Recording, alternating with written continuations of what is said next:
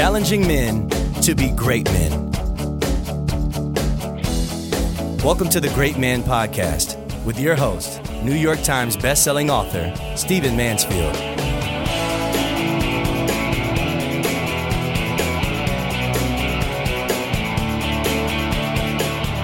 Gentlemen, let us begin. I want to talk to you about some lessons of manhood from the life of Billy Graham. As you know, I'm a Christian, and so I honor Billy Graham. I'm grateful for his impact on our generation. I'm grateful for his years of ministry and around the world. He recently died at the age of 99. You can read, I'm sure, many of the tributes yourself. Watch them on television. I'm thankful that he's being honored in our time. I'm thankful that he lies in state at the U.S. Capitol. I'm grateful for all of that. But I'm not here to talk primarily about Billy Graham from the standpoint of him being a minister. I want to talk to you about Billy Graham from the standpoint of him being a man and being a prominent man and being a principled man. So even if you're not a Christian, even if you don't revere Billy Graham like I do, still there are some principles of manhood I think we can draw from his life. And that's what I want to talk about in this podcast. Let me give you 7 traits that I have long admired about Billy Graham. And these are traits of manhood. First of all, and these are in no particular order, Billy Graham stayed close to the wild. I love that about him. He lived out in the country. He had his ministry center kind of out in the woods. He loved the wild. He loved hunting. He loved animals. He loved nature. He stayed close to it. It would have been very easy for a man who spent a lot of his life in limousines and airplanes and hotel rooms and office buildings to lose connection with the land. But he didn't. He stayed close to the wild. He let it call to the wildness in himself, not the immoral wildness, but just to be alive on the inside, to be manly, to have passion, to have zeal, to have fires churning on the inside of you. And so he lived close to the wild, and I admire that about him. As a guy who spends a lot of time traveling, a lot of time speaking, a lot of time indoors just by virtue of what I do, I admire people in my kind of lifestyle, planes, trains, automobiles, conference centers, limos, arenas, things of that nature, who stay connected to their sport, stay connected to nature, and Billy Graham did. Number 2, he kept it clean sexually. Billy Graham had a massively successful crusade in Los Angeles in 1949. And from that moment on, his message began to be heard around the nation. It was obvious he was a young man on the rise. And so he pulled his team of leaders together, and they agreed to about 4 principles. I'll talk about those through these 7 truths that I'm talking to you about from Billy Graham's life. But the first one, and the one I want to mention now, is they decided that they were going to keep it sexually clean. They were not stupid men. They knew that sometimes traveling ministers could descend into immorality. They'd read Elmer Gantry, for example. They knew that image. They knew that myth, not just that myth, but that image of traveling ministers. And so they decided that there would not be any sexual impropriety amongst them. They stayed close to their wives and kept them involved. They would not meet with women alone. Not that women are evil, but they just weren't going to give a chance for temptation. They kept their travel plans secret. They would never give out their hotel location publicly, or certainly not their hotel rooms. They always traveled in groups, things of that nature. They stayed accountable to each other about everything from secretaries to porn to what have you, and they kept themselves pure. And whatever you may think of Billy Graham, in all the tributes that I've heard, no one is accusing him of sexual impropriety ever. And that's a rarity in our generation, I need to say. Why? Because in 1949, he made a commitment to be sexually pure and put some clear guidelines in place to make sure that would happen. In other words, he set boundaries and he became accountable and he involved other men with it. And as a result, he did not blow up his amazing ministry by being sexually immoral. And for those who travel a great deal, there's always that temptation. Number 3, I've always admired the fact that Billy Graham admitted his mistakes.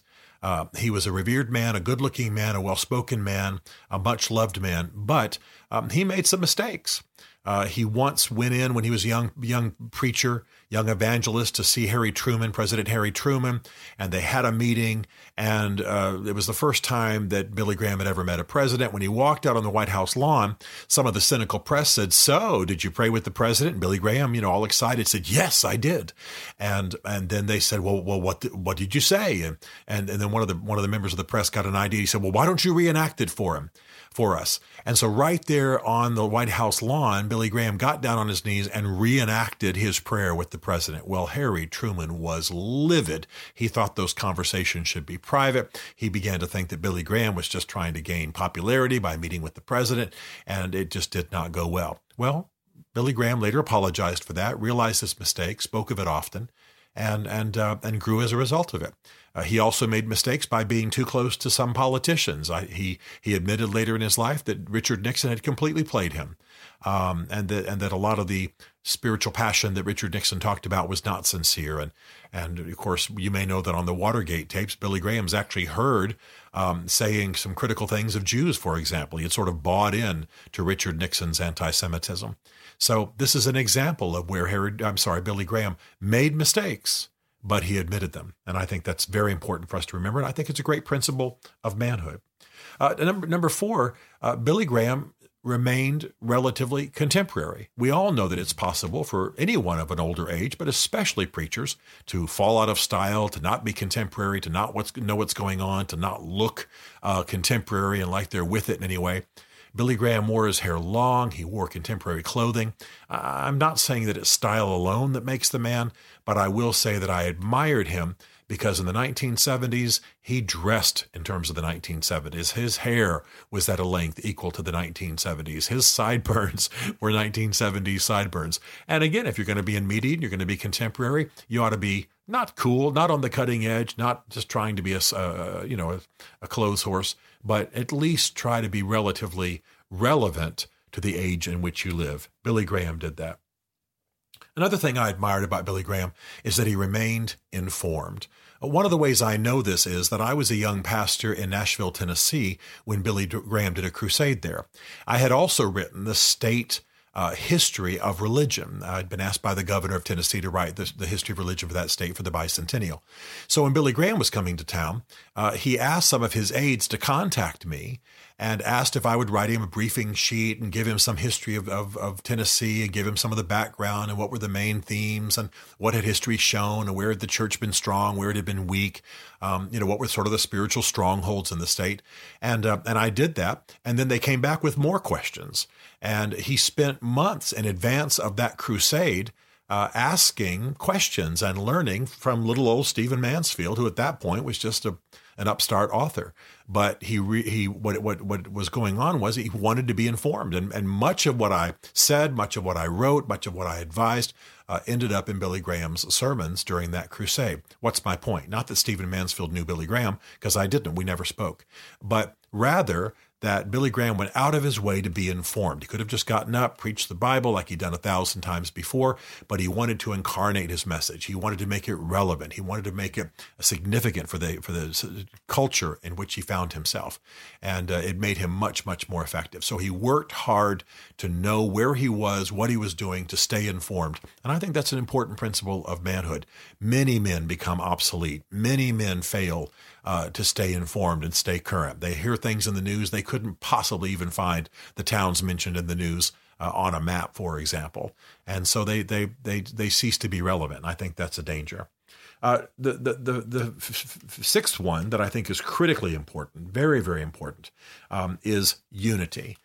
Billy Graham encouraged unity in all that he did. Now, that may not be as important in your field, but Billy Graham would not publicly speak ill of another clergyman. He did something I deeply admired, and he would often have very theologically liberal clergymen, which is not something he was. He was very conservative. Or clergymen who had criticized him, he would have them sit on the stage with him during his meetings and his crusades.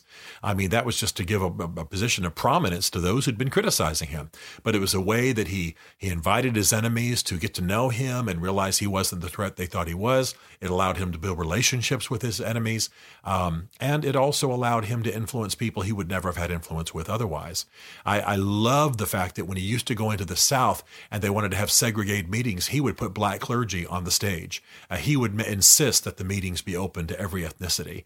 This was in a very segregated South at the time. So Billy Graham reached beyond lines, party lines, theological lines, racial lines, insisted on unity, insisted that we're all one in God's sight, and lived that out accordingly. And I think that's very, very powerful.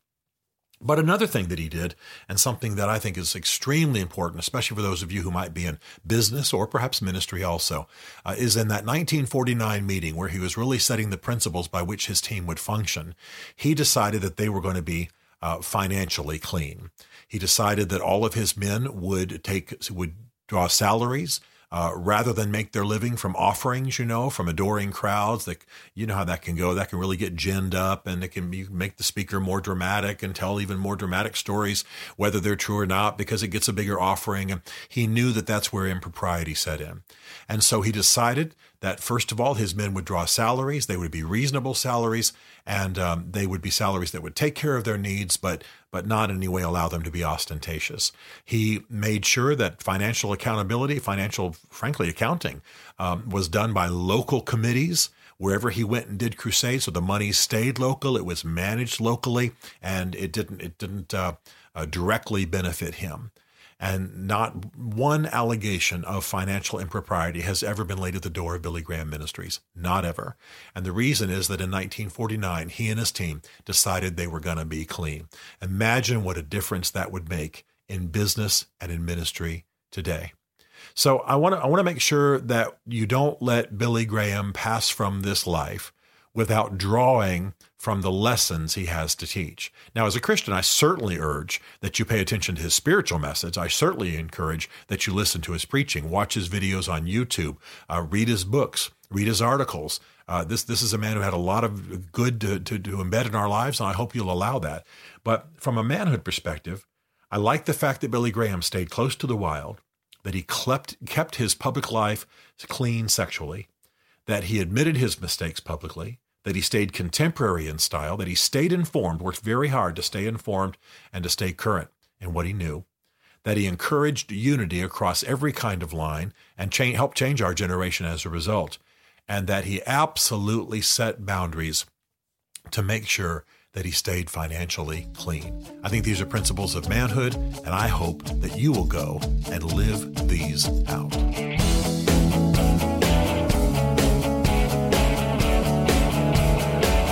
To join the Great Man community or to book Stephen to speak at your men's event, go to greatman.tv. You'll learn about Stephen Mansfield's 2 essential books for men, Mansfield's Book of Manly Men and Building Your Band of Brothers, as well as some other great resources for becoming a great man. The Great Man Podcast is a Mansfield Group production.